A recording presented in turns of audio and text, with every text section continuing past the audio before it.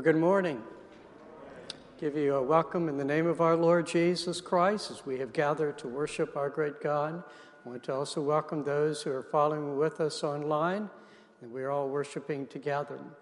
A couple of announcements for you, kind of on bad news and good news announcements. The bad news is that next Sunday is the last Sunday of Arn and Jan Ditmar being with us. So be coming, and we're going to do our best to embarrass them next Sunday. And so be keeping that in mind. The good news is we do have a new couple who are going to be our youth interns beginning this month, and I want to introduce them to you. I'm going to ask them to stand up. Angel and Kate Sosa, pull your mask down so they can see you.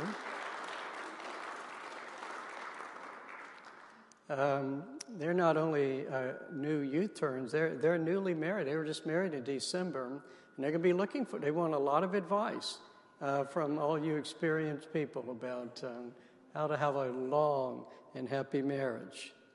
And so be praying for them. And so let's prepare our hearts now for worship.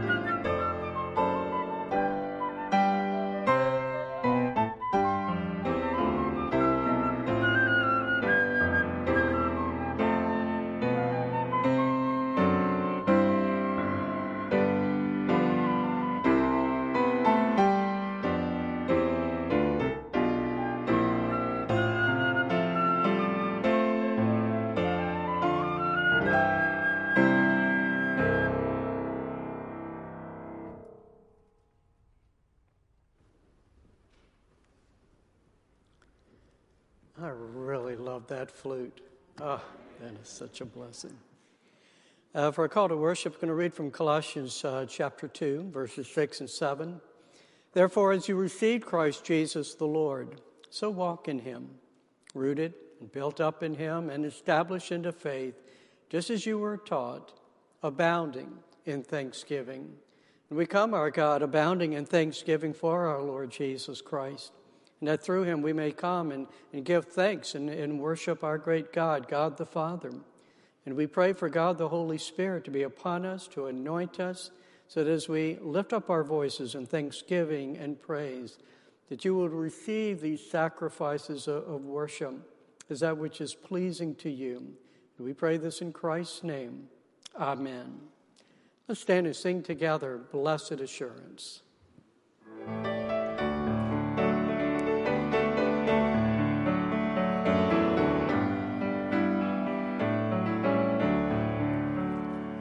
Blessed assurance, Jesus is mine. Oh, what a foretaste of glory divine.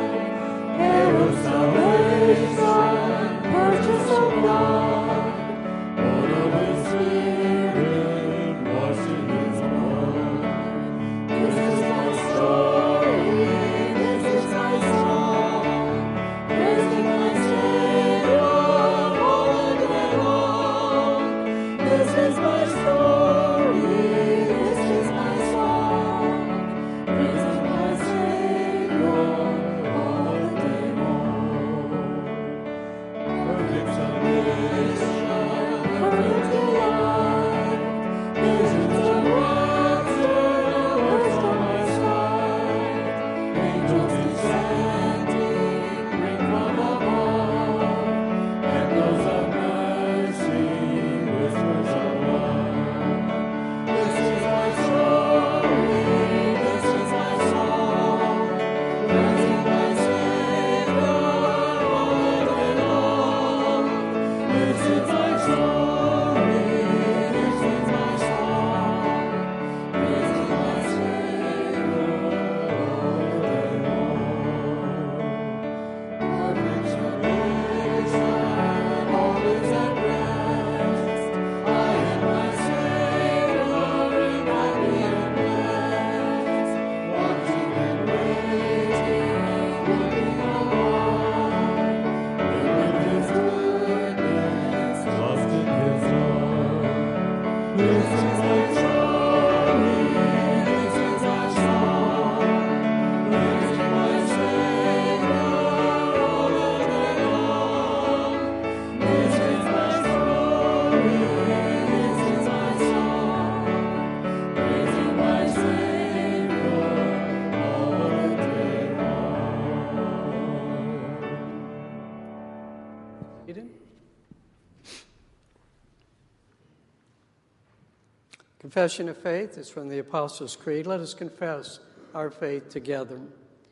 I believe in God the Father Almighty, maker of heaven and earth, and in Jesus Christ, His only Son, our Lord, who was conceived by the Holy Spirit, born of the Virgin Mary, suffered under Pontius Pilate, was crucified, dead, and buried.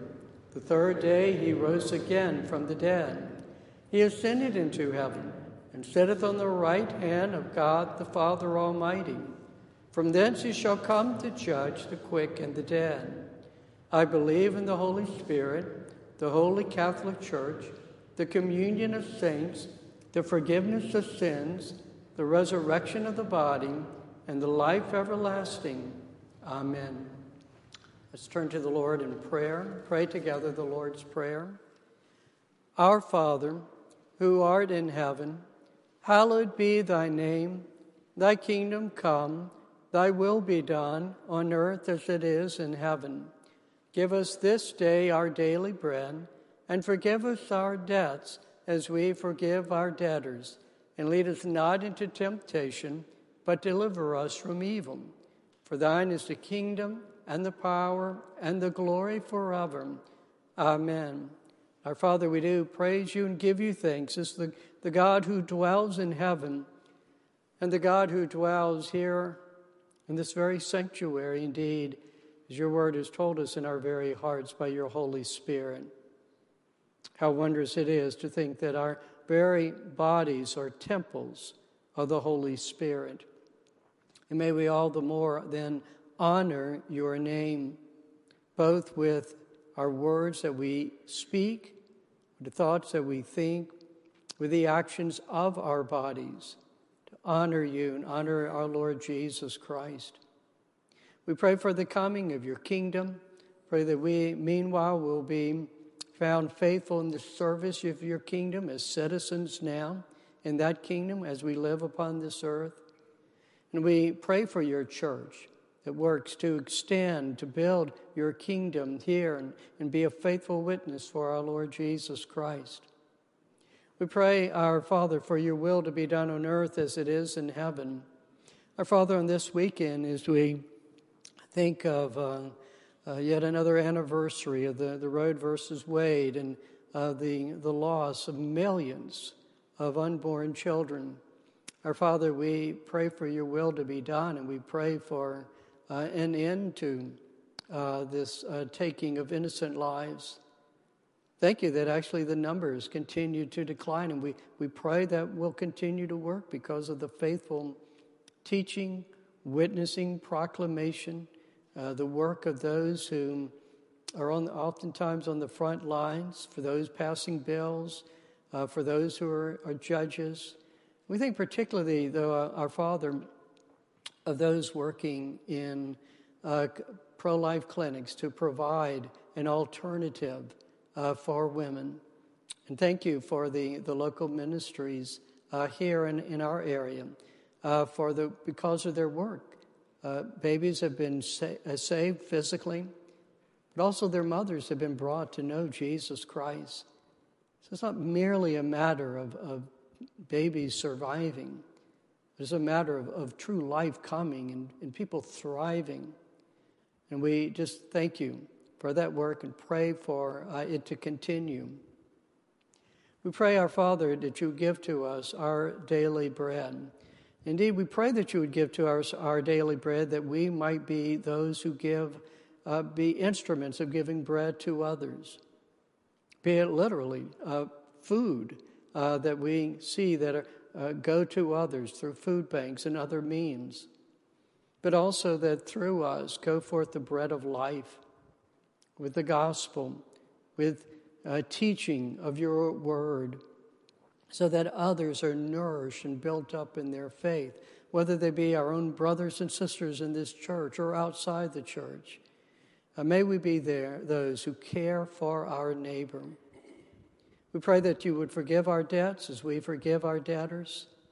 Father, it's even at times just shameful to even have to think that we might have debtors because we think some people have offended us. And we compare that to the true debts, the sins, the trespasses against your laws that we have committed, and how all of that has been forgiven through that one-time work of Jesus Christ upon the cross, through that work of your Holy Spirit, that one-time work of your Holy Spirit, of awakening in us to new life, giving us faith so that we are immediately justified. But we pray for that work of sanctification by your Spirit, so the more and more that we would put to death sin in our life, more and more display what it is to live for your glory and to live righteous lives. We pray that we not be led into temptation. You know how easy it is for us to walk into temptation, to be easily led to give into our lust of the flesh. But we pray that you would deliver us from evil, deliver us from the evil one, from the temptations of this world. We make this prayer acknowledging that to you belongs the kingdom. It is the kingdom of God. To you belongs all the power. To you is to be all of the glory. In the name of Jesus Christ, amen.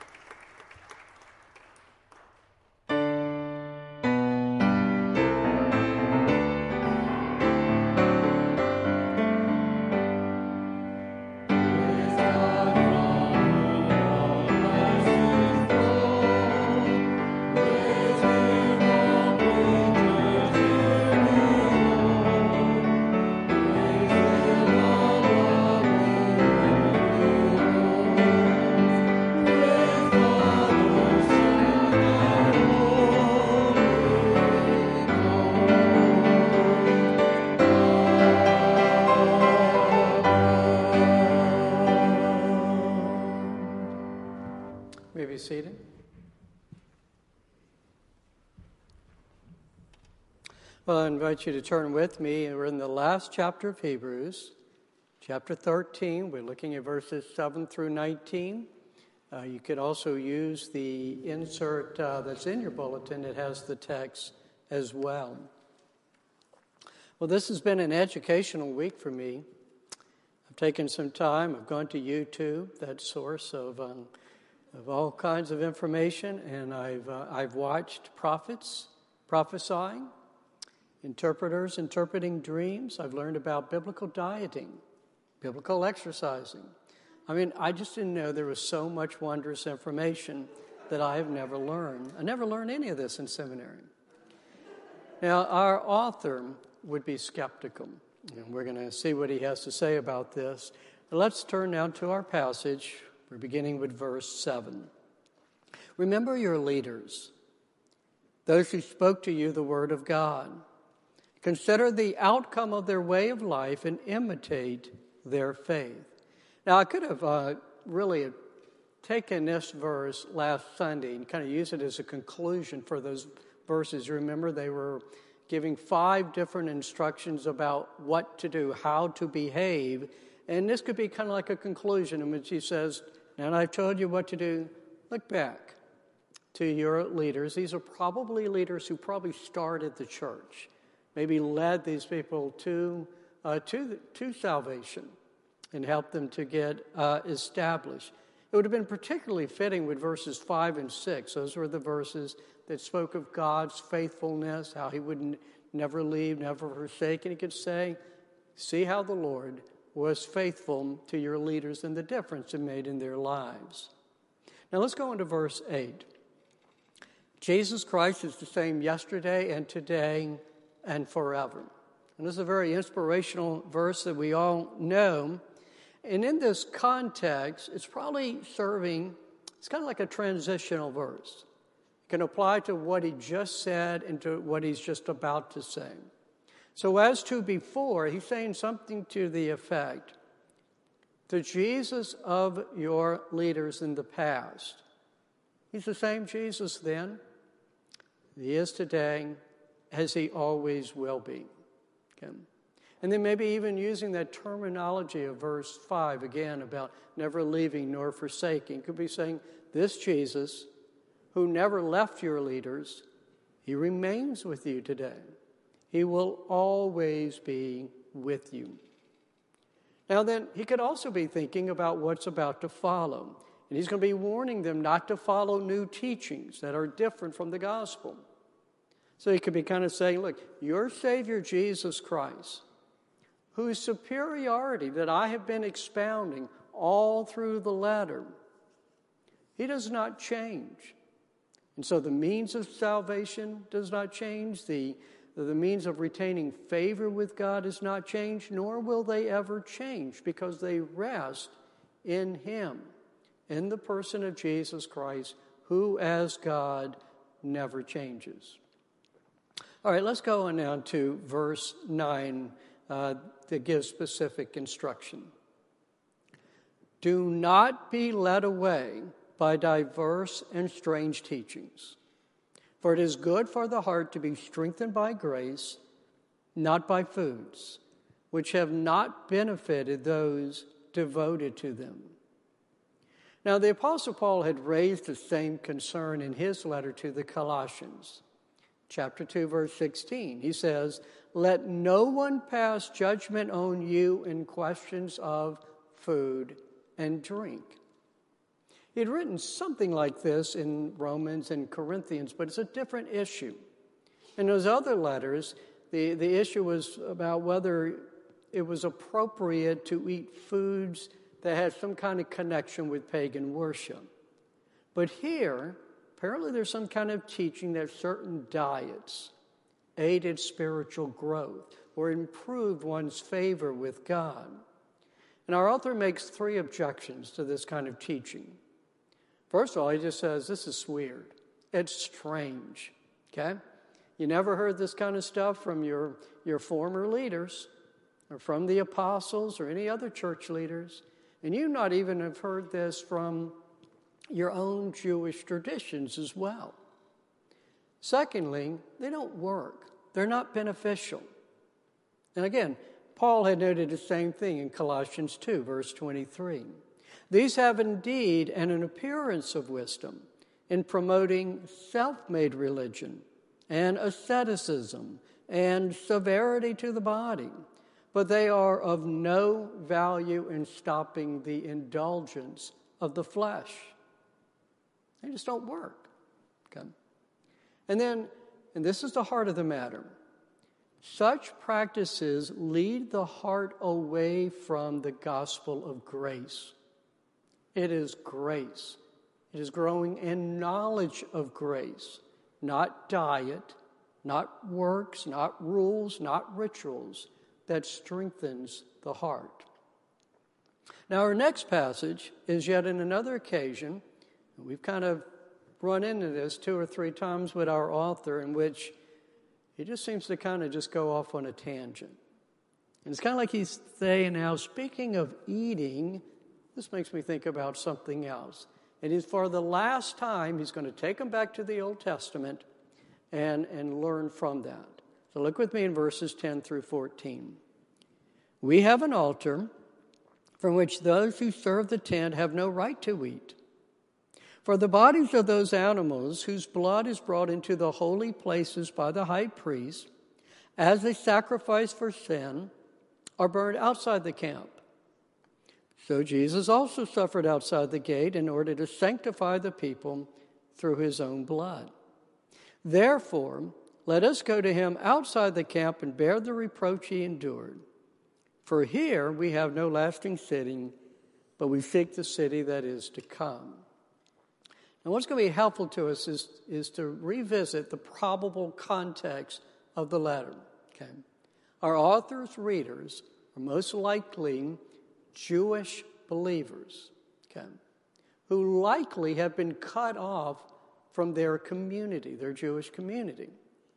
They have been told something like this, that because they now are following this Jesus, they are cut off from God's covenant, his covenant people. They're cut off from the benefits of its sacrificial system. And so our author is saying, look, don't mind that, because you're still Jewish believers. You new believers have an altar. You also have an altar. That is, you have a sacrifice. And that sacrifice excludes those who place their faith in the old system. And so just as he's done before, he's taken them back to the Jewish scriptures. He's going to explain this. And what he's alluding to here is the Day of Atonement, which we've talked about before. After most sacrifices were made, these daily practices, the priests who served the tabernacle, that's the tent, okay, they could eat what remained of the sacrifice. They could eat of that carcass. They could not, however, on the Day of Atonement, eat any of those sacrifices made. Okay? And so here's what he's saying. Look, those who still adhere to that old sacrificial system, where they're like those priests on that Day of Atonement, who could not partake of the actual sacrifice. Well, just like those priests, the Jewish believers today, those who do not believe in Christ today, hold on to that old Jewish religion, they cannot partake of the great sacrifice that the sacrifices of the Day of Atonement were pointing to, were foreshadowing. They cannot partake of Jesus Christ. And so are you told as new Jewish believers now in Christ that you cannot benefit from the sacrifices in the temple? You've been cut off? Well, fine. Because those who refuse to believe in Jesus, well, they cannot benefit in his all-sufficient sacrifice. So now what he's done now, he's moved his readers to this image of the Day of Atonement. And now he thinks of further application. He's thinking something like this. Are you feeling the reproach of your community? Do you feel like outcasts? Well, think of your Savior. See, that sacrifice in the Day of Atonement, after it was done, that body was sent outside the camp. This is a reference he's making to. Where was Jesus crucified? Outside the camp, outside of Jerusalem. He too bore the reproach of an outsider. So do not be ashamed to bear the same reproach as your Savior. And then look, remember our citizenship, we're in the heavenly city. He's talked about this a couple of other times. That's what kept the old saints going. He's saying, what does it matter? What does it matter if you're cast out of an earthly community when what you have is citizenship in the heavenly city of God?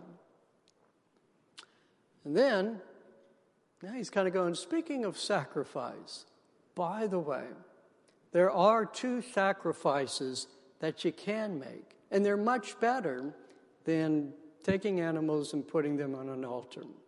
Look at the first one in verse 15. Through him, then, let us continually offer up a sacrifice of praise to God.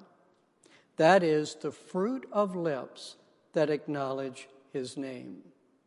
So better than continually offering up these sacrifices on some altar, better than that is the one continual sacrifice of praise to God. Now, he's actually just giving good Jewish teaching here. So, for example, in Psalm 50, verses 12 through 14, if I were hungry, I would not tell you, for the world and its fullness are mine. Do I eat the flesh of bulls or drink the blood of goats? Offer to God a sacrifice of thanksgiving. Now, what was expected of worshipers when they'd go to the temple, they're making these sacrifices, what would accompany this would be thanksgiving. What our author is noting here is that true believers offer their praise through Jesus, who is the one-time, the all-sufficient sacrifice. And those who acknowledge his name are the ones whose thanksgiving is being received. We know God through Jesus. We worship God with thanksgiving through Jesus. And when we come to him, we come to God through Jesus. You might even note at times when I give the call to worship, and I have that prayer, you're going to hear me mentioning coming to God, giving thanks through Jesus Christ, and then for the anointing of the Holy Spirit. So the sacrifice of Jesus is what makes our sacrifice of praise effectual, pleasing to God. Now there's another sacrifice that pleases God in verse 16. Do not neglect to do good and to share what you have, for such sacrifices are pleasing to God. Now again, he's just following Orthodox Jewish teaching here, which is this: one cannot offer worship. You cannot go to the temple of God, offer worship, while at the same time oppressing your neighbors or failing to do good, to stand up for your neighbors. You cannot profess to love God while being indifferent to your neighbors, and especially being indifferent to members of God's family. And so offering praise to God is pleasing, but so is doing good and sharing. And neither are to be set off against one another, as though one can choose, which one you really like to do best and focus on, okay? Praise is to be accompanied with and expressed through service. Otherwise, that worship is dishonoring. It's offensive to God. And to do service without a spirit of thanksgiving and praise was just meaningless to God. Okay. Now let's keep going here. Verse 17. Obey your leaders and submit to them. Let me just stop right there so elders can just kind of enjoy this for a moment, because they're not going to enjoy what is about to be said. For they are keeping watch over your souls as those who will have to give an account. Let them do this with joy and not with groaning, for that would be of no advantage to you. Now, the leaders are the elders of the church. Okay. Now, you've made a vow on this. You might remember it was the last question of your 5 membership questions. It went like this: do you submit yourself to the government and discipline of the church? You were saying that you submit yourself to the elders. And you promise to study its purity and peace. Now, this verse gives insight into what is the defining responsibility of the elders. It is not running the business of the church. It is watching over your souls. Okay. This term about keeping watch, it's the same term used for watchmen who stand on the walls of the city, keeping watch. Make sure nothing evil, no one attacks the city. Paul uses this term in his farewell address to the elders at Ephesus. And he exhorts them, be alert, keep watch, so as to prevent false teachers from coming into the flock and leading them astray. Peter, when he exhorted the elders in his first epistle, he called on them to shepherd God's flock, exercising oversight. Okay. Now again, what matters for elders is not how good job they did of balancing the budget or doing a super job of leading some committees. It's how well they care for the spiritual welfare of their flock. Now further note that they are those who will have to give an account. It's giving an account to God. And specifically, as Peter entitles him, to the chief shepherd under whom they serve. So their flock is not the flock that they own, but it is the particular flock belonging to God whom he entrusts them with for their care. You can understand in that sense, that weight of responsibility that they feel. Now, how then can members of the flock help them? Well, according to our author, is don't be cantankerous. Don't be complaining. Don't keep bucking against decisions that, they don't harm your soul.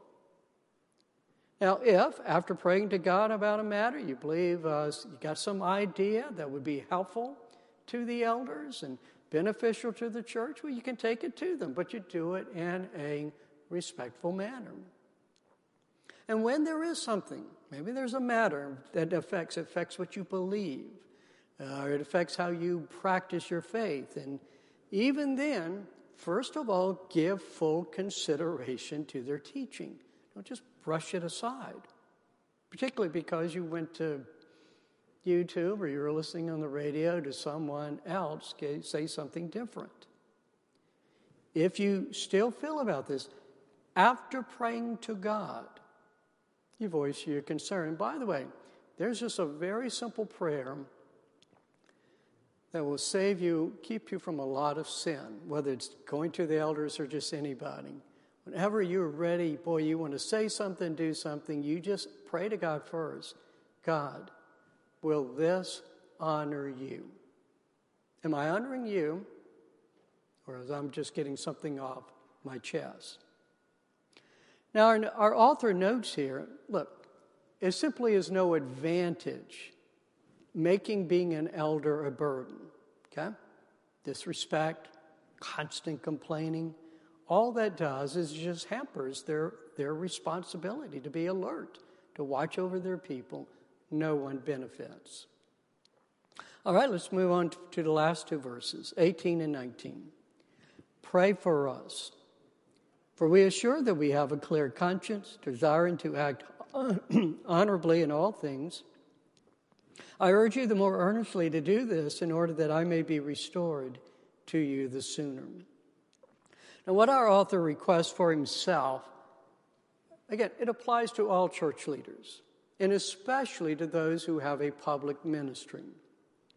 So again, I'm going to go to the Apostle Paul in his letter to the Colossians.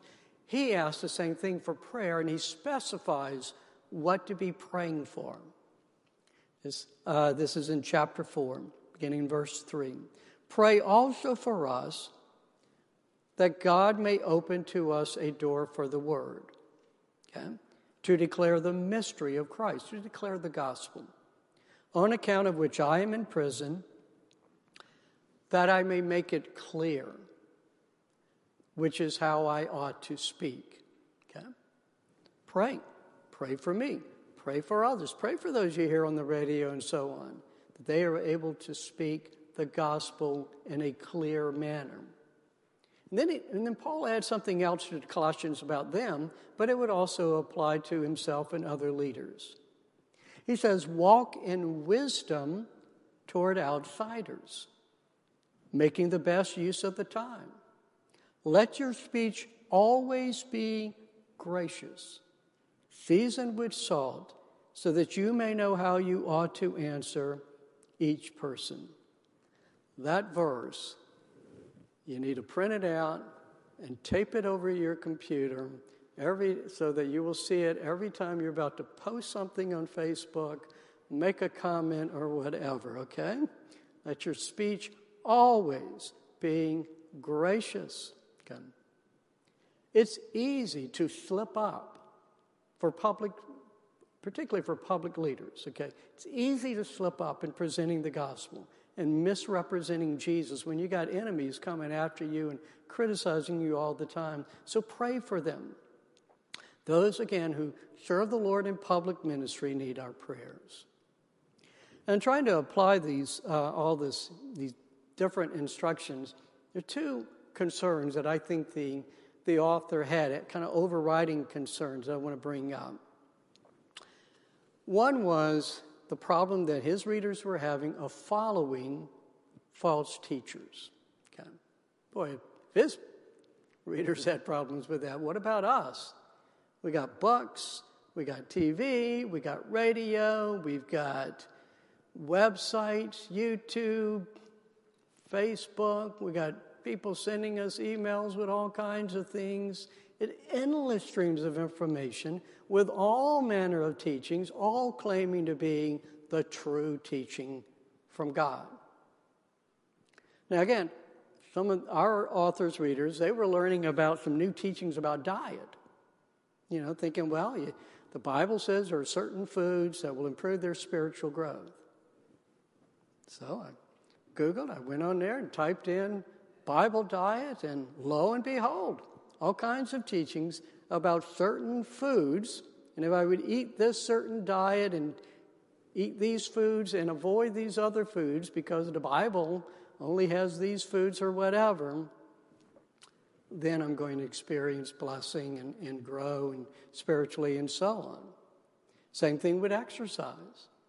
I found all kinds of stories, just typing in angels, all kinds of stories of people meeting angels, and countless stories of receiving special revelation, special prophecy, and so many of them always typically tend to lead to the end times, and particularly now that we have a Democratic president, the Antichrist is here. Okay? Now, how do you discern what is biblical? Well, our author has given the key. He says it is good for the heart to be strengthened by what? By grace. Not by foods. Not by all these other types of things that have not benefited those devoted to them. And so we're to beware of teachings that promise to reveal, whether they've discovered it in Scripture, whether they've received special revelation, that they've revealed practices that if you will just do these things, now you're going to move closer to God. Now you become more spiritual. Maybe you're going to reach a higher level spiritually. Finally, you're going to overcome some sins. These teachings can be classified as the gospel and they go like this. Yes, believing in Jesus gets us saved. That's great. Now, to really be victorious, to really get close to God, do this. Okay? This is the gospel and teaching. Now, our author teaches, look, It's one thing. It is grace that strengthens the heart. It is growing in our understanding of the gospel of grace. That is what moves us closer to God. That is what's going to sanctify us. Now, are there practices that can help you in your spiritual life? Well, sure. But there are not essential biblical practices being communicated in Scripture that you now add on to the gospel, and that you have to observe these things if you're going to get right with God, if you're going to move up to that next spiritual level. Now, look, having a healthy body, that's a good thing to have. It can help you concentrate better, help you, if you want to serve God, you can serve Him more ably. But there's no biblical prescription for your diet or for your exercise that you must follow, because that's what Genesis taught, or that is what Leviticus or whatever teaches. Now, most of these gospel and teachings, they spring from a theology that's called prosperity gospel. Their key verse is a verse in which, the Apostle John, he's just giving a greeting. He's just saying, I hope you do fine. I hope you're feeling well. It's 3 John, verse 2. And typically it's read in the King James or New King James. Beloved, I wish above all things that thou mayest prosper and be in health, even as thy soul prospereth. And so they left that out, which is just a greeting, and say, wow, see, the gospel includes prospering financially and prospering physically. And a true believer should just name it and claim it. They should claim that financial prosperity, claim that good health. Okay. This is a false gospel. Anytime you hear a teacher quote this verse, already you know that they adhere to an unorthodox and a very harmful teaching. Now, a common characteristic that I just kind of alluded to right here among these teachers is what's called text proofing. That's where you pull out a verse, take it out of isolation, put it in isolation, out of its context, and then magnify what is falsely what it is saying. So one of the videos I watched of a couple who, hey, we're just going to let the Bible talk for itself, and here are the 5 Bible verses that tell you about diet and exercise. And I wrote them down, and every single verse is taken out of context. It's teaching what the author, sometimes not only, it's not even what, well, the author's not teaching that, it's the opposite of what he's teaching. Now, one might ask, look, okay, we got all this stuff coming in. How do we be alert to every false teacher and teaching? How do we keep from going astray? Well, again, our author has presented that in our passage. Remember the first exhortation. Remember your leaders, those who spoke to you the word of God. Remember them. Remember what they taught you. They're the ones who taught you the gospel in the first place. So now you've got these new teachers coming in, who are coming up with these strange teachings that were not taught by your leaders. Go back to them. Now, our own church is what's called a confessional church. So I'm not just talking about our local church, but we're part of the Presbyterian Church in America, just being a Presbyterian church. And what that term means, a confessional church, is, well, we've already illustrated it. What did we recite earlier? The Apostles' Creed. Some Sundays we recite the Nicene Creed. Some Sundays we'll pull out sections of the Westminster Confession. We're taking these confessions, these creeds that came from the past, upon which our church, our way of life and understanding of Scriptures are built upon. And what they do is they keep us grounded in the essentials of the gospel. They keep us grounded in what we call in our own terminology, a pastor, I have to promise to be able to proclaim the full counsel of God. And so again, these creeds, these counsels, they keep us from going just bouncing around from every new teaching. I'm to look at them in light of the teachings that have been established for centuries. Okay. Now, this is the duty of the present church elders, the leaders, to know these doctrines. That's why, at least in our particular church, if you can become an elder or even a deacon, even make the deacons do this, study the Westminster Confession for several months so that our elders in particular can help us keep from being led astray. So let's say you have questions.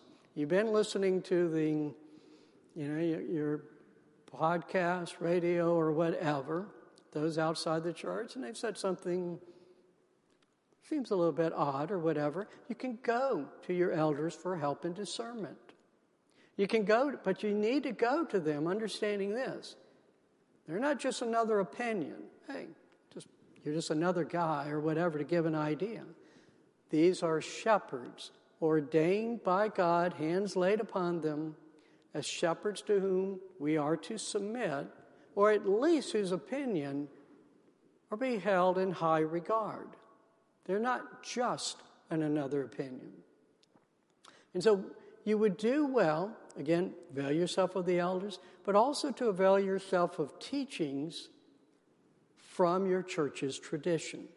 And there are many excellent teachers and teachings and ministries out there that are available that come from our tradition. And sometime this afternoon, I don't know when Megan has it scheduled, but you will get a list of resources that I just developed as I was working on them. It's not exhaustive, but they're safe to go to, and you know that what they're going to teach is going to come from our tradition. So there was this concern for our author of false teachers coming in, leading people astray. There's a second concern related to, that part about reproach, because his people had left their old Jewish belief system. And it's this. It's a tendency to go back to trusting in morals, in the law. In their case of moving from the Mosaic law, wanting to go back to that sacrificial system, we can feel that same way. Indeed, it's a natural tendency for us to feel the reproach of fundamentalist teaching. And here's what I mean by fundamentalist teaching, is that which pressures us to trust in law-keeping, to be right with God. Okay. That kind of preaching, you go out typically feeling pretty bad because the law has been laid upon you. And I remember a church up in New Jersey, famous church at one time, and it has a huge sign on the front of that church as you ride by. It is a sign of the 10 Commandments. Okay? It's the gospel that a church is to be proclaiming. 10 Commandments are good. They tell us what is right for God. But it is the gospel that points us and that we're to put our trust in. We harm ourselves when we keep going back to trusting in the 10 Commandments rather than the sacrifice of Jesus Christ. And we harm ourselves in two ways. Either we tend to stay fearful. God really can't be pleased with me because when we're honest, we don't live up to the 10 Commandments. Or even worse, we delude ourselves and become self-righteous, thinking we're doing a pretty good job of it. And likewise, we harm our neighbors because what we're teaching our neighbors is that it's all about morals, good works, rather than the grace of God that brings them into a right relationship with God. So always, always look to Jesus and look to his sacrifice for your right standing before God. If you do so, it's then that you will give to God the sacrifices that are pleasing to him. That joyous thanksgiving, that joyous sacrificial service. We worship and we serve God not to earn, not to keep his favor, but in thanksgiving that we've already received his favor through that all-sufficient work of our Lord Jesus Christ. So stay grounded in the gospel of grace that proclaims the work of Jesus Christ. And it's then that you will keep in good teaching and that you will offer pleasing sacrifices. We give you thanks, our God, for the one-time, all-sufficient work of our Lord Jesus Christ, of his sacrifice upon the cross. Thank you for this gospel of grace. May we keep turning to this grace to strengthen our hearts, that we may offer to you in turn the sacrifice of praise, the sacrifice of works that are pleasing to you. In Christ's name we pray. Amen. Let's stand and sing together, Lamb of God.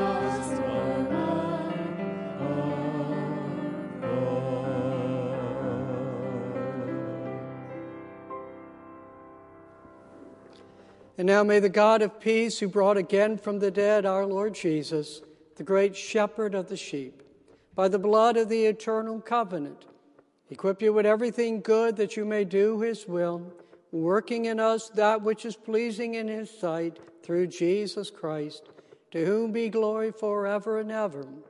Amen.